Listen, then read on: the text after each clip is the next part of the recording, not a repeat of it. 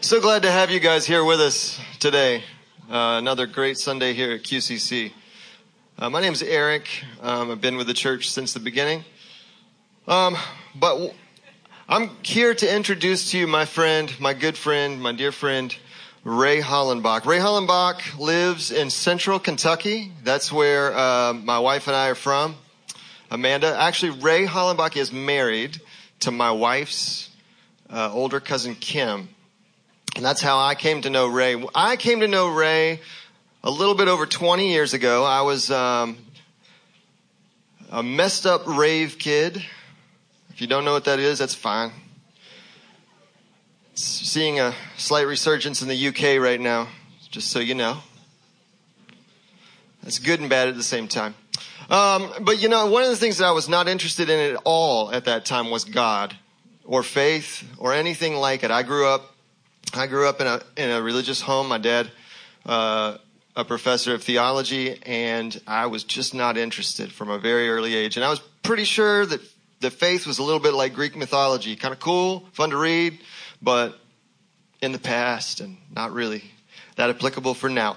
So I met Ray Hollenbach, and Ray Hollenbach was so gracious to let me sit with my questions. And it was so cool. And I wish all of you would have a Ray Hollenbach in your life. And I think that God has one. But Ray, for me, was the person who allowed me the space. Two things. One, the space to openly question and to have a conversation. But then at the same time, the closeness and the friendship that it took me to begin to move towards God and towards the kingdom of heaven. And one of the things that I love about Ray is this really gracious mixture of head and gut, which in my opinion is finds that perfect place in the heart, right? So in other words, Ray is a very well-read guy, but at the same time he is all heart, all gut, right? So he is able to combine all of those things, and that was what he was for me. You know, someone who was very questioning of anything remotely that smacked of any spirit. I remember the first time he said, "I'd really like to lay hands on you. Can we do that?" And I was like, "No, thank you. Don't ever do that." But over the last 20 years, Ray has grown in his ministry. He was the pastor of the Vineyard Campbellsville, which is a Vineyard Fellowship of Christian churches in the middle of nowhere, Kentucky. But it grew to be a very, very big, vibrant church under Ray's pastorship. And then out of seemingly nowhere, God spoke to Ray and said, "It's time to turn the church over to your worship pastor," which is pretty amazing. That almost never, ever, ever happens. For someone to actually hear from God and then do what God says. That's Ray. And especially when your church has gone from like, you know, I think when Ray got the handlebars on the church, I think it was around 25 or 30 people. And then, you know, he kind of left and it was like, I think it was like towards 300, something like that. And so, you know, you're like leaving on the apex. That's such a bad idea, right? You know, you grew this thing and then but that's what God wanted. And then he handed it off to Adam Russell. And then he's, you know, still in Campbellsville, which is awesome. And then so he began to write books, some of which are at the table outside, and I think that you should buy them. But wait till you hear him speak, and if he resonates with your spirit and your heart and your head and your gut, then I think you should go buy all of the books. Or go on Amazon, Ray Hollenbach, and purchase them. But what I would like to do is I would like Ray to come up front here, and I'm going to put my hand on him. Do it. And pray for him. Yeah, please. That's one of the things Ray did for me. He kind of led me through that. Hey, thank you. Ray is a deep, deep well, and I'm very thankful for him, and I introduce him to you. God, thank you for Ray. Thank you for what Ray has been in my life. Thank you for the help that Ray has been to me personally. And thank you for the help that Ray has been to the church corporately and to the Vineyard movement and now to QCC. And I pray that you would bless every word that he speaks. And I pray that you would bless everyone listening. Amen. Amen. Thanks, Eric. Love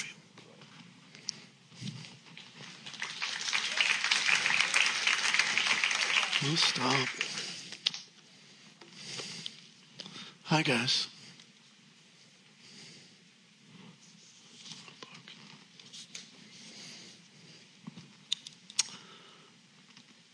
When I was a boy, Josue de la Cruz saved my life. My third-floor apartment on the northwest side of Chicago was fully involved in flames, and the Latino firefighter crawled up the steps beneath the smoke through the fire and carried me to safety. And I wouldn't be alive today if it wasn't for him. He visited me in the hospital the next day, and I thanked him for his courage and his sacrifice. And he told me that he was happy to make a difference. We chatted for a while. And his Spanish accent reminded me that he was from a completely different culture than mine. And it was hard to understand him sometimes, but I was grateful. Then in the hospital, I fell asleep and he was gone. My family found a new place to live, grateful to be alive, and we forgot about Josue.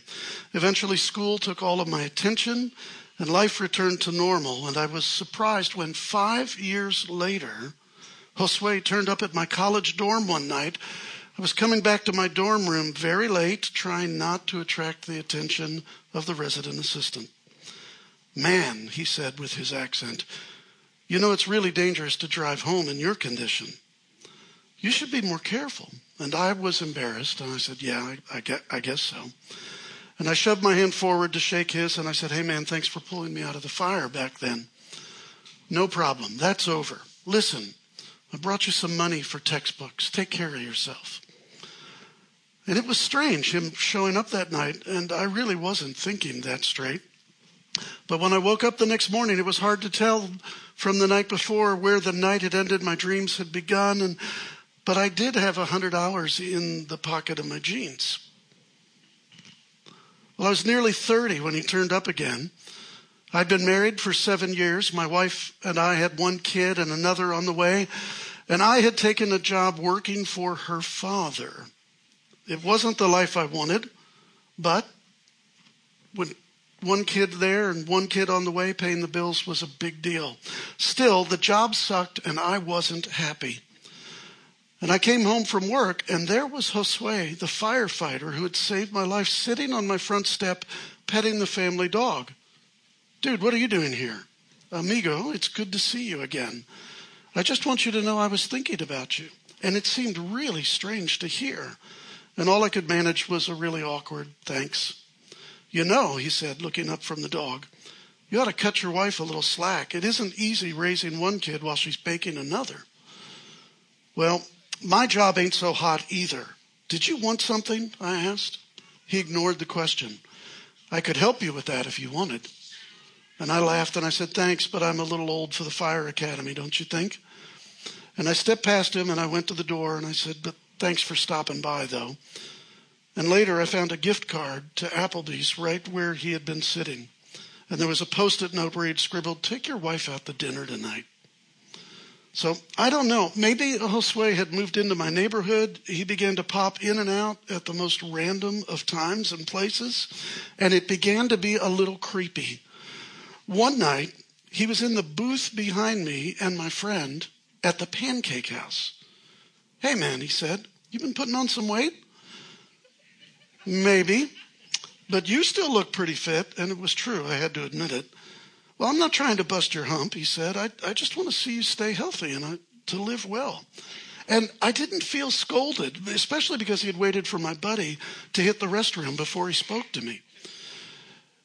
"Yeah, thanks. Well, I'll work on that." And when my friend and I had left, we'd found that Josue had already paid the tab. And it went on like this for like the next couple of years. Josue would turn up and offer his opinion on something or another and always do something nice for me. And then one afternoon, he was outside of my workplace. Now, I had bolted from the job with my father-in-law, but 3 jobs later, I was going nowhere fast. Life sucked.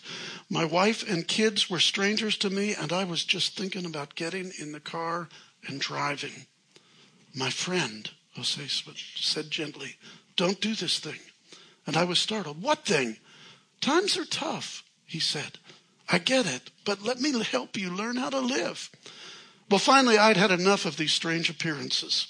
Listen, Josue, it's been 20 years since you saved me from that fire. What gives you the right to show up and tell me what to do? What good was it saving your life if you don't know how to live? He answered. I went into your apartment that day to change your life, not to save it. Really? I demanded. Well, I needed someone to save me, not someone to run my life. What gives you the right?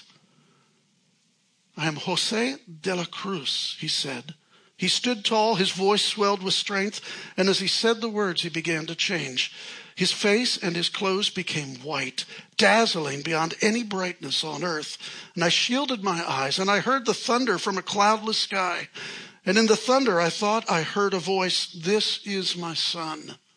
Listen to him." And then in a moment, the day returned, but the sunshine seemed less bright. Josue put his arm on my shoulder and said, "Come to me. Get away with me, and you'll recover your life. I'll show you how to take a real rest. Walk with me and work with me and watch how I do it. That's why I saved you that day." So, there you go. I just thought I'd read that little story. Hi, how are y'all? You know, Andy stole something I was going to say. You guys really do look beautiful. I looked around and I saw generations. I saw one little girl like just doing laps around the center area, and she was adorable.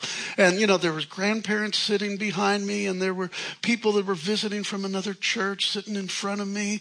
And I looked around, and it really was like, y'all are beautiful. And I'm really privileged to be here with you. Let me tell you a little bit about QCC. Probably already know this, but I feel obliged to say it. I feel so obliged to say it that I wrote it down so I wouldn't forget anything. First of all, the band really rocks. Good job, Andy, and good job everybody else, you know. And like I saw Brandon put down the Gretsch, and then is that a dobro or it's not a pedal steel because it doesn't have a pedal? Lap steel. Always learning. Yeah. And he was like so chill. And I would be like thinking, no, I got to unplug from one and get this in place and plug in the other. And he was like, just like totally there.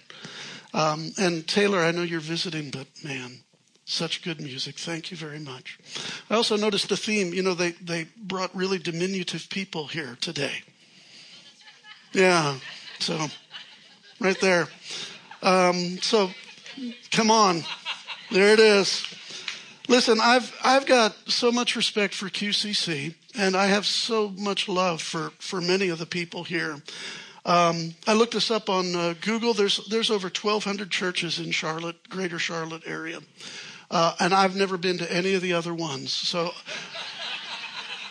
well, all I'm saying is that I'm not trying to like diss any of the other churches. I've visited you guys when you were at the Visualite 2 times over like the past 5 years or something like that. And it was always a delight. My wife and my younger daughter were with me, I think both times that we were here. And she says, hey, and my 15-year-old just says, when are you coming home? That's all she says. But I have such respect for what Robin's done here. And then I have so much respect for the way that you guys do church together. So, I was listening to this series that you're doing on Matthew. And, thank goodness for podcasts, right? So I've heard Robin, I've heard Al, who I've never met. I've heard Andy and John Mark and Eric all talk about the book of Matthew. And then before that, you guys were doing the Old Testament, which wasn't ambitious at all, trying to do a whole book of the Old Testament in one message. Not ambitious at all. But to have so much freedom in the Holy Spirit and also to have so much respect for God's Word, those two things do not always go together.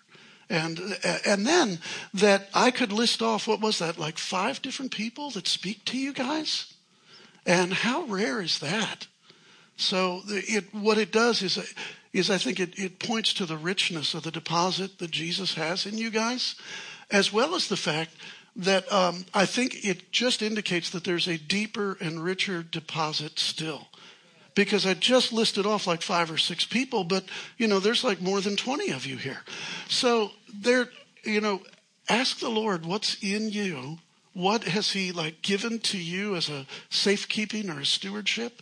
And then ask him, how can I, through love, serve one another? In fact, that ought to be in the Bible. Through love, serve one another.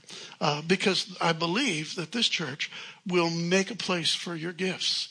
Maybe not as fast as you want, maybe late, not early, but I know the heart of the people that are leading, and I know that's what they want to do. So what a good place. Yay, QCC. Yeah, it's for you guys. All right.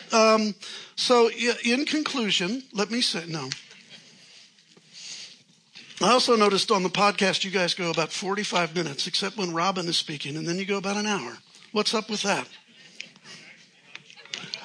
I just looked at the podcast and looked at all the times.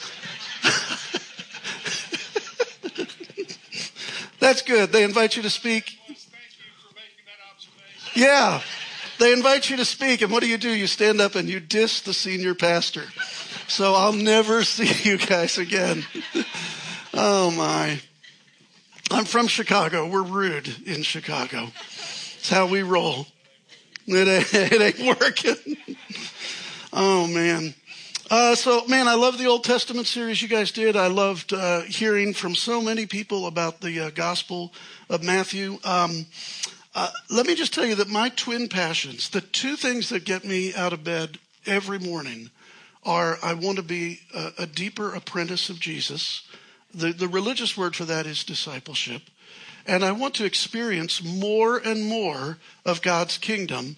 And that is that I want to live in a way where his will is done in my life the same way that his will is done in heaven. Those are the two things. And I haven't achieved fully either of them, and nor do I even expect to in this lifetime, but they're the things that get me out of bed in the morning. So to be invited to talk about Matthew, and we're going to be in Matthew 7 today, absolute joy for me. Before we get to Matthew 7, did you notice, I think Andy was talking about really bold message about the healing, but then, he cut himself open and bled about what happens when the healing doesn't come. And it was a really good word. But what was it that drew people to hear Jesus teach?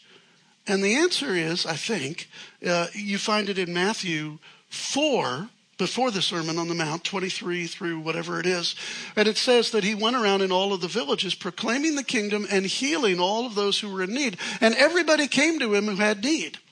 And when we look at the teachings of Jesus, I think it's important to note that what gathered people were the actions of Jesus.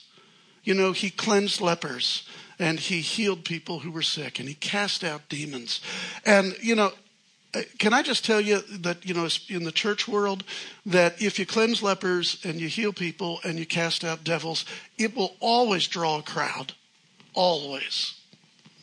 But then what Jesus did was so wise and so much like Jesus that when he had drawn the crowd, then he began to speak to them about their inner life. So you're looking at Matthew 5 and 6 and 7, and he doesn't put on a clinic like 6 steps to healing prayer. What he does is he addresses our inner life. And there's so much wisdom in this. See, Jesus does heal. Jesus is willing to heal. Jesus engages us at every level of our need. But as people began to come to him, he engaged us at our deepest need, which is our inner life. So, for example, if you were a leper back then, and you'd been ostracized by your society and even by the Old Testament commandments, which was your greater need? To be cleansed of the leprosy or to be healed from this feeling like you don't fit in and that you're the social outcast or that you don't belong? Because your skin could turn as white as snow, but you still might carry around that sense of I'm not worthy, I don't belong, and that people have rejected me. And so when Jesus spoke to the inner life, he was talking about healing us in the deepest place. What good would it be to be cured from cancer, and I'm all in favor of it, if you still live in fear of death, if you still live in fear that your loved ones could get sick at any time, if you live in fear that terrible things could happen to you? So I'm in favor of being healed from cancer. And if Robin's going to teach on healing next week, it's going to be awesome. And I know Jesus is poised to do that. But when the people came to him, he shared in Matthew 5, 6, and 7 the inner life. And this is actually the whole gospel of Matthew. There's a rhythm in Matthew that runs like this. First, Jesus does stuff, and then he teaches. And then he does stuff, and then he teaches. And in fact, that rhythm is 5 times. Do, teach, do, teach, do, teach. If you have one of those old-fashioned Bibles where the words of Jesus are in red, you can actually see it just flipping through the book. And that is that it's black ink, then red for like 3 chapters. And then black ink, and then red for like a chapter. And so this Sermon on the Mount, 5, 6, and 7, is the inaugural speech. It's I think J.M. mentioned the idea that it's the constitution of the kingdom.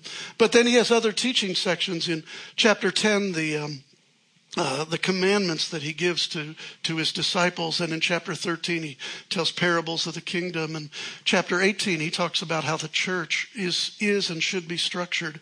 And then in 23, 24, or maybe 24, 25, he talks about like the summation of all things, both in his life in that setting and at the end of this age. So this is a rhythm. I mean, even the way Matthew shares the gospel, this is the rhythm, and that is doing and teaching, right? And so if we're going to be followers, there you are.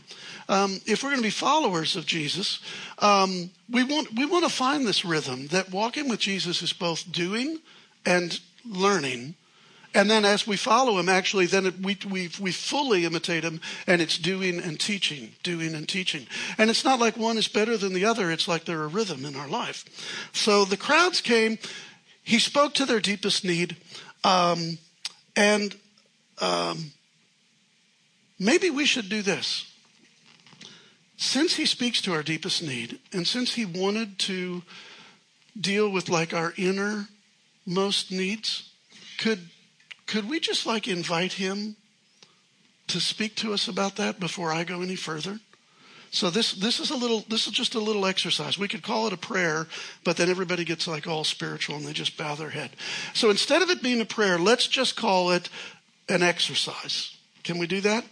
And I'm just going to invite the Holy Spirit to just move through, literally, physically move through the air, but then also move through our hearts and our minds.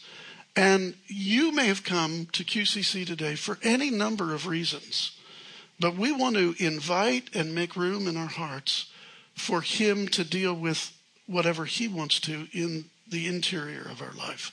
And, it'll be different for you than it will be for you or each person, right? So, just get, totally relaxed. Yeah. And then maybe even I found I pray better if I take, bear with me. I'm not from California, I promise. If I just take a couple of deep breaths. So, bear with, just. And you don't have to sigh out loud like I just did. But just breathe a couple times.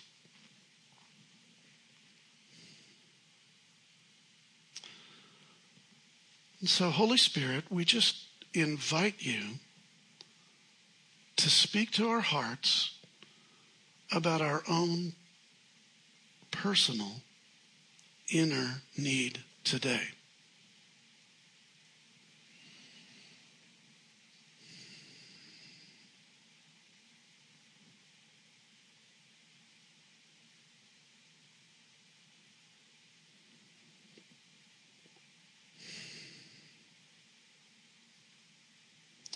Thanks, Holy Spirit.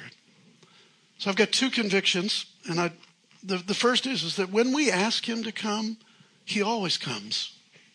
We can actually be really confident. In fact, in Matthew 7, it says that if we ask him for bread, he's not going to give us a stone, right? Or if we ask him for a fish, he's not going to give us a snake or a scorpion. There's passage in Luke, I always get them mixed up.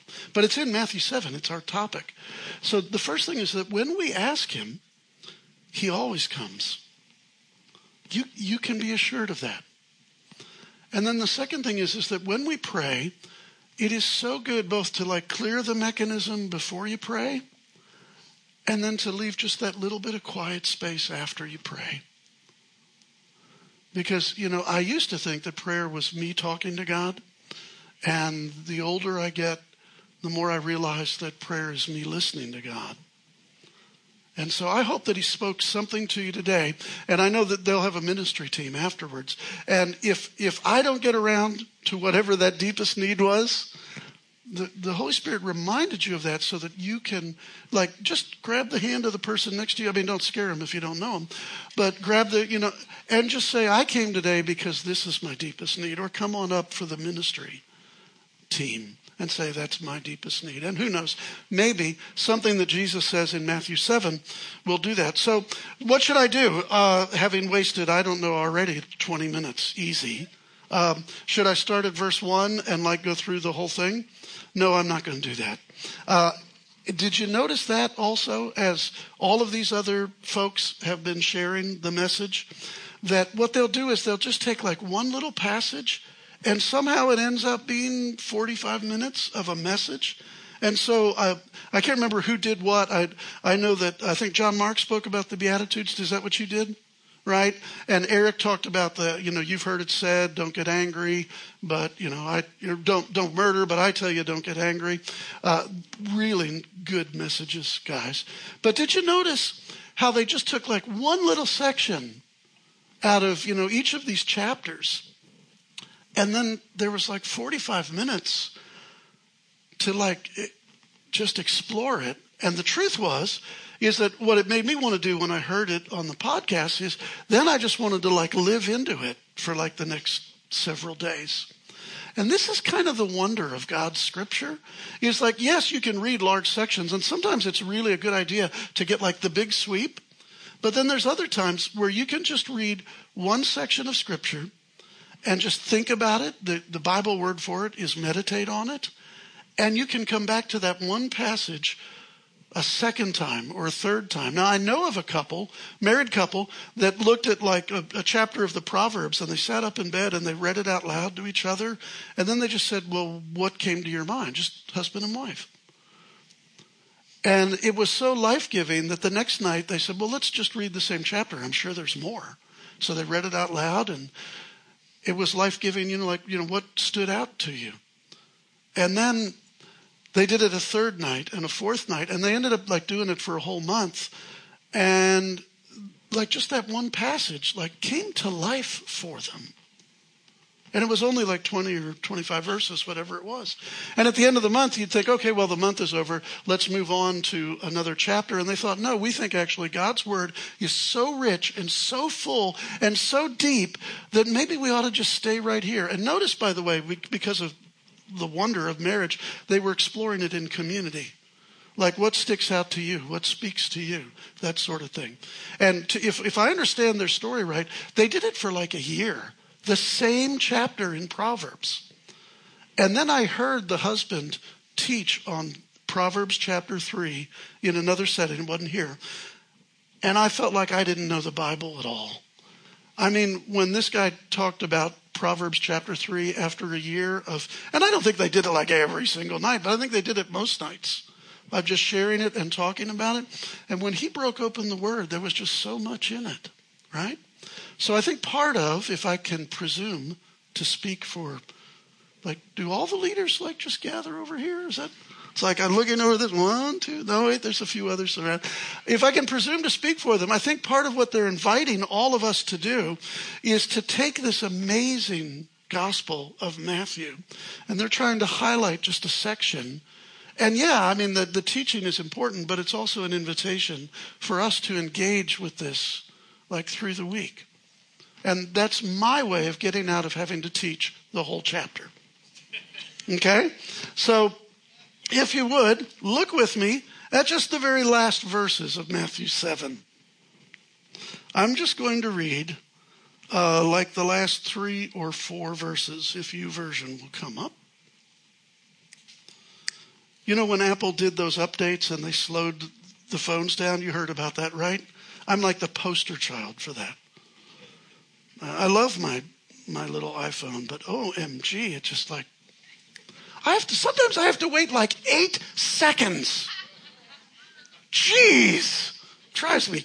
You know. Do you think more formation needs to be done? Don't you think? You guys would never feel that way. All right, so I'm going to read starting in verse 24, Matthew 7, verse 24 to the end of the chapter. Today I'm picking the NIV because it's the translation that says what I wanted to say. All right, so here we go. So Matthew 7, starting in verse 24. Therefore, everyone who this is the very end of the Sermon on the Mount. Like, Matthew 5, Matthew 6, Matthew 7, teach, stretch your mind, blow your mind, yikes. And then at the very end, here's Jesus.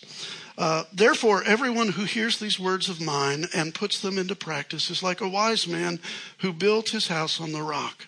The rain came down, the streams rose, the winds blew and beat against the house, yet it did not fall because it had its foundation on the rock. But everyone who hears these words of mine and does not put them into practice is like a foolish man who built his house on the sand. The rain came down, the streams rose, the winds blew and beat against the house, and it fell with a great crash. And when Jesus had finished saying these things, the crowds were amazed at his teaching, because he taught as one who had authority and not as the teachers of the law. So this is just the closing of his teaching, right? Now, if you're thoroughly church broken or you were a Sunday school superstar like growing up, then I have an advanced question for you, because he talks about a guy who builds his house on the rock, guy who builds his house on the sand. So can we just do a quick survey? What's the rock? I'm asking. Jesus. Any other answers? What? The Word? Okay. So thank you all for playing my game, but wrong and wrong. Do you ever notice this?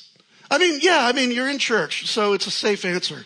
Jesus is the rock. And he is the rock. And I know that rock was Christ, in the wilderness, during the Exodus event. So yeah, I guess Jesus is the rock. And is the Word? Yeah, the Word is like a rock that stabilizes us. So yes and yes, but also wrong and wrong. So here, let me give it to you again.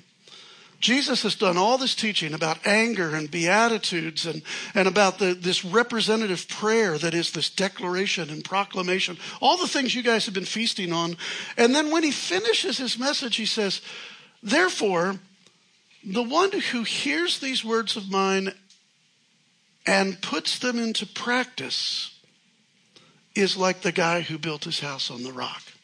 And just in case you missed my very theatrical reading there, and the one who hears these words of mine and does not put them into practice is like somebody that built their house on the sand. So let me ask you again, what actually is the rock here? Thank you. Sunday school superstar, right? Andy said, putting these words into practice. Jesus never speaks like FYI. He always speaks FYL, for our life. It's not just for your information. It's good information, right? It's good. But he's speaking for our life. Jesus teaches in a way that I'm envious of, that I want to get to. Jesus teaches in a way that is for the transformation of life. And right here, before we actually look at this passage, what I want to say is this is the life of being a disciple. So I told you earlier that I get out of bed really for 2 reasons. I get out of bed because I want to be a disciple, an apprentice, a learner from Jesus. And then I want to experience his kingdom more and more and more. And you see, he does save us. And by the way, that whole story was made up. I wasn't actually pulled from a burning apartment in Northwest Chicago. I made all that up. I'm lying here from the pulpit. But he drags us out of the burning building, I guess to save us. But the main reason that he drags us out of the burning building is because he wants the ability, the right, the liberty, the freedom to speak into our lives And we're thinking, well, you punched my ticket. I've got my fire insurance. Thank you very much. But the life of a disciple is to be a lifelong learner from Jesus. And so, for example, at the end of Matthew chapter 11, my apologies to whoever teaches that chapter, the end of Matthew 11, he says, come to me and learn from me. Take my yoke upon you. My yoke is easy, my burden is light. And then he even says, and I'm humble, and I'm gentle of spirit. Now, maybe you can think of the teachers that you hated, or the harsh taskmasters that some people have had through religious teaching. Religious teaching is, you got to do this, and whatever you do, don't do that. Otherwise, God is really PO'd at you. But that's not Jesus. Now, don't get me wrong. He's God come to earth. He has opinions about what I do with my time, with my money, with my body, with my relationships. There are life-giving paths. But earlier in the chapter 7, he says this. He says, narrow is the gate that leads to life, and wide is the gate that leads to destruction. And I drove here, and so I got some good quality interstate time in. And I thought while I was on the road, here's the vision, is that you've got the 4 lanes on the interstate, and everybody's making time. And in fact, have you ever noticed that you don't feel like you're making time if other people are passing you? Are you one of those drivers? Like, you could be going 10 miles over the speed limit, but if somebody zips past you go, well, I'm not going anywhere. Right? So everybody's rushing. This is the wide way. This is the via speedioso. It's like, gotta get there. Right? And then the grace of God puts up a little sign that says, exit, quarter mile. And that's the way that leads to life. That's the way that leads to life. You see, it's the grace of God that puts the narrow gate in front of us. Jesus said he didn't come into the world to condemn the world because the world was already condemned.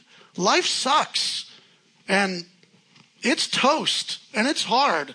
It's like you don't need Jesus to condemn you. He said, I don't think it's from John's gospel, so I'm cheating. He says, don't think that I came into the world to condemn the world. The world's already condemned. I came that they could have life and that it would be abundant and it would be meaningful. In Matthew chapter 7, he says it this way, narrow is the gate. And some people are going, well, that doesn't seem very nice. But the truth is that he gives us an exit ramp at all is the grace of God. And then the fact that he puts the sign and says, exit here. That's the invitation. By the way, in Matthew 7, it actually says, enter in by the narrow gate. Now, it depends on if you're really fundamentalist. You read that and it's an imperative. Enter in. You must. Or you can read it as it's an invitation. I invite you to enter in to the way of life. So it's grace that puts the exit ramp there for us to get off of the madness. And then the invitation is to enter in. But then we do respond. Our response is take the exit. Get off of the mad rush that other people are feeling the pain. And then to learn from him. Right? To learn from him. So here we are. We're at the end of Matthew. We're at the end of Matthew. Jesus is saying that putting his words into practice, this is the rock. Here's why I picked NIV. Some translations will say doing what he taught. And that sounds to me a little harsh. So I actually looked this up. I know it doesn't sound like it, but I prepared a little bit for this message. I looked this up, okay? The word for putting his words into practice, the into practice verb, is the same verb that we get poetry from, making poetry. It is the act of making. It's the poema, right? And it's not the Bible word for obey. Now, make no mistake, the Bible has a word for obey. And it is important to obey what Jesus says. But what Jesus is saying at the end of this teaching is make room in your life to put these things into practice. And what I love about that is that I've been walking with Jesus, old guy alert, for 48 years. And I'm still in practice. Do you know what I'm saying? I can't say, when I hit year 10, I got this whole Jesus thing down, I'm done. My life is still in practice. And when I receive these words at the end of Matthew's gospel as the person who puts my words into practice, it gives me freedom to experiment, right? So Jesus says, you've heard it say, don't murder. I tell you, don't get angry. And I say, well, all right, tomorrow I'm not going to get angry all day long. And then, of course, what happens tomorrow? I get angry. You see, the work of putting his words into practice is the formation that makes us disciples. So it's not about, did I succeed or did I fail? It's doing the work that forms us. That's why I like putting his words into practice. That's the translation. And there's other translations, but it's like I get to be the guy who experiments with Jesus. And so just like that couple that spent forever on Proverbs chapter 3, I can say, okay, today I won't get angry and I screw up and I yell at the dog and, the kids and all that. And then I go, well, that didn't work today. So guess what I learned? Trying harder didn't work. It's the old Thomas Edison thing. 4,000 filaments before he found the one that wouldn't burn out. And they said, how did it feel to fail 4,000 times? He said, well, I didn't fail 4,000 times. I learned 4,000 ways it didn't work. So the words of Jesus, what if we gave ourselves permission to try to put them into practice? And then at the end of each day, we'd say, well, that worked or that didn't work. Or that worked, or that didn't work. And then, by the way, what would obedience look like? It will look like something different in you than it will look like in you. Because you're wired differently. Now, at the end of the day, we still don't want to lie, cheat, or steal, or, cuss, or spit, all those things. We don't want to do those things. But you see, the full-orbed response to Jesus means that because you are unique, your response to Jesus will be uniquely you. It'll be who he meant you to be, right? And yet you'll become a community of people in a community called Charlotte that could become known for the people who are actively trying to put the words of Jesus into practice, right? So there's a quote that I wrote down. I really like it. I wish I could say I said it, but I didn't. He said, Jesus didn't come into the world to find Sermon on the Mount people. He came into the world to produce Sermon on the Mount people. Yeah. So that's Rich Mullins. Yeah, I know. Everybody's starting going, yeah, I actually just lied. I hooked you. It's not Rich Mullins, but you know who Rich Mullins is. It's actually a guy named Rich Nathan. He's a pastor at a church in Columbus, Ohio. But it's like, yeah, it's Rich Mullins. I love him. He's so cool. So I figured I'd attribute it to somebody really cool, and then I'd get that response. But no, Rich Nathan. Yeah, that just doesn't quite get the same response, does it? So am I that manipulative? Heck yes. Yes, I am that manipulative. So Rich Nathan says, look, Jesus wasn't coming to find these people. So when we taught and we heard the Beatitudes taught, or when we heard this high priestly proclamation, declarative prayer taught, it's not like he's like, if I could just find people like this, says Jesus, I could rule the world. Again, it's an invitation. The Sermon on the Mount is to produce Sermon on the Mount people. That's what Jesus is looking for. Now, last thing, and I honestly, Robin's probably going to be able to teach me because I don't know how long I've been going. Somebody's got a clock on this. Yeah, I'm good? All right, well, having finished my introduction. All right, so now I've joked and I've lost. Oh, here's what I want to say. This is the last thing for reals, okay? There's one thing that my heart has been burning with as I've listened to these podcasts. And that is But wait.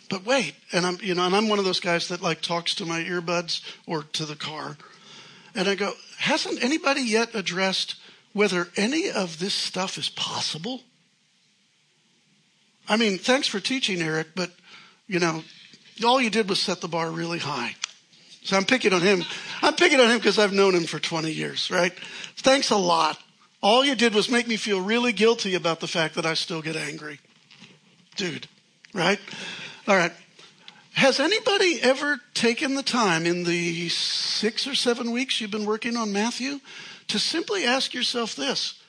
Is any of this stuff that Jesus is saying, is it really possible in 2018 in Charlotte, North Carolina? In other words, what if these are like just pretty words? What if these are like high ideals? And honestly, what kind of teacher would Jesus be if he was teaching us to do things that he knew full well we would never be able to do? What does that say about Jesus if these things are impossible? This is, individually, like you and you and you and you and me, because I just pointed at like 4 people. Better point at myself too.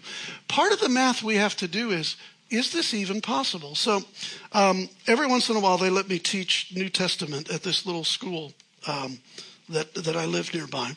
And so I asked once when we were talking about the Sermon on the Mount, and I said, do you think it's possible to do this stuff? And there's like 30 young 18, 19-year-old college students in the room.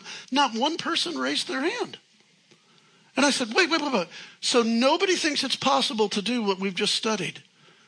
And, they're still just kind of looking at me. And I said, so why would Jesus teach this? And one girl, brave soul that she was, she said, to show us that we are sinners and that we need a Savior. And because I'm filled with compassion, empathy, and all of those things, I said, so the whole Sermon on the Mount is designed to show us what pathetic losers we are.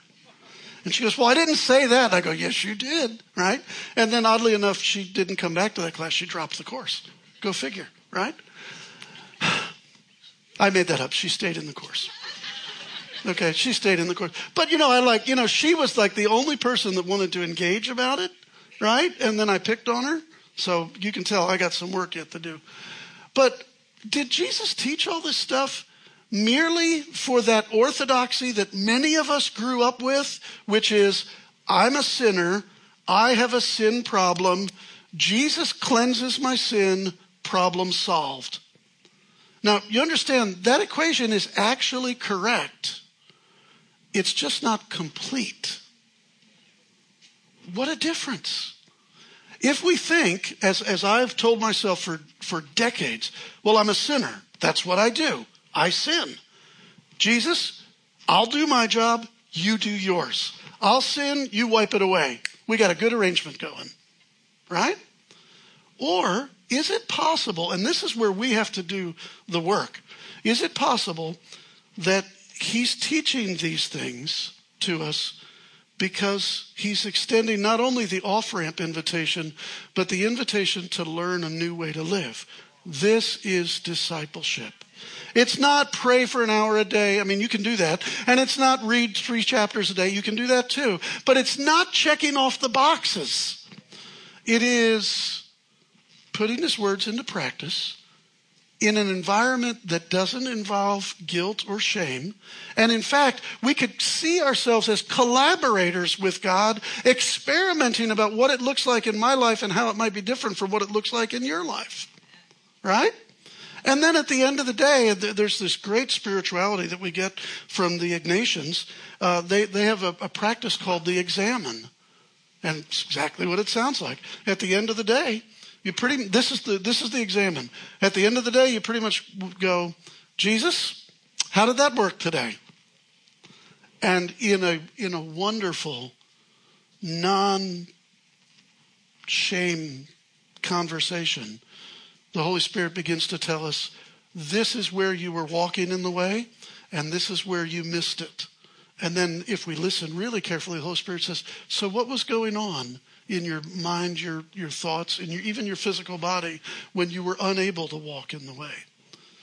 And so, I'm a remedial student. I'm 40 years in on the Sermon on the Mount. But it's an invitation that's filled with life. And more importantly, it's an invitation that's filled with hope. See, he won't give us a rock. He won't give us a snake or a scorpion. He will give us good things if we ask him. And if we ask him to grow us, not to find us as Sermon on the Mount people, but to grow us into Sermon on the Mount people, he is faithful and he'll do it. And we get to experience it together and even compare notes together. Yeah. Okay, so there's Matthew 7 with just looking at like the last 5 verses. There's other good stuff in there. I'm done.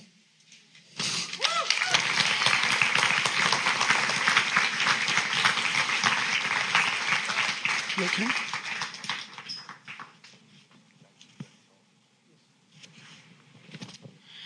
Ray acted like I was going to jump him over how long I preached there when I was...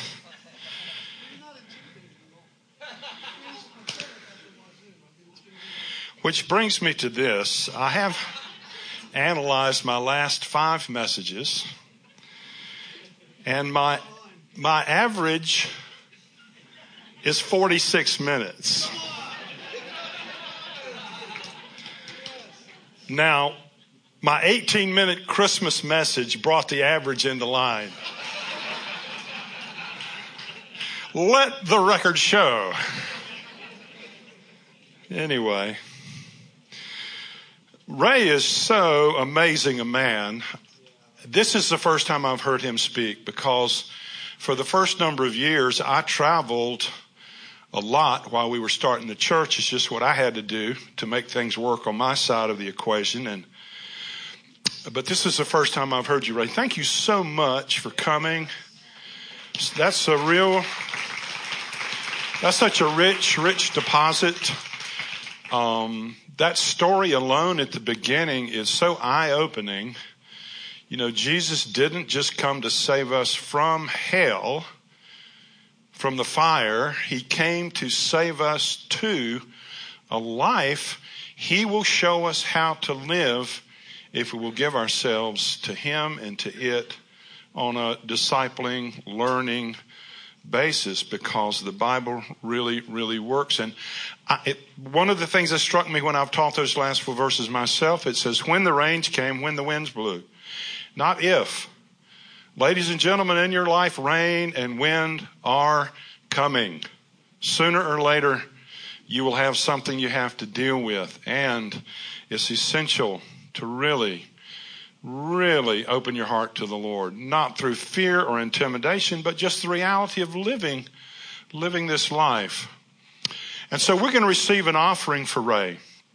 And one of the many things I appreciate about Ray is he's little bit of a correction on Ray's life. He isn't connected well enough to getting money. What I mean is that's really a compliment. Ray never talks about offerings, money. He just comes. He comes. And I have lived that traveling ministry life. It's very taxing. It's very difficult. And we want to bless Ray to our best ability. And I will promise you, Ray, if the offering's not big, we'll throw some in. We're going to make sure you get blessed and go home happy you came down here because of who we are, and happy because we treat you in a way that honors and respects the life you have demonstrated all these years. God bless you. So checks, or if you want an envelope, if you raise your hand, we'll be glad to give you an envelope. Checks can be made out to Queen City Church. And if you go online, there's a box. The default giving thing online right now is course, tithes, and offerings. But there's an arrow to the side of it. If you hit that arrow, you can drop down and put guest speaker. So if you give online, hit that guest speaker tab, if your offering today is going to be from Ray and you do it online. Now, let's do this, guys. Let's put those buckets in the back and let people go by that way instead of passing them. That's probably going to be the easiest way, because we also have ministry today. If our ministry team will come forward, and if anyone needs to be prayed for any sort of sickness or ailment or something like that, it's not so much for pastoral ministry, but it is for both prophetic and healing. If you will come over on this side of the auditorium, we'll be glad to minister to you and pray for you. So let's give it up for Ray one more time. Appreciate it, Ray. And have a great weekend. Have a great week. See you next week.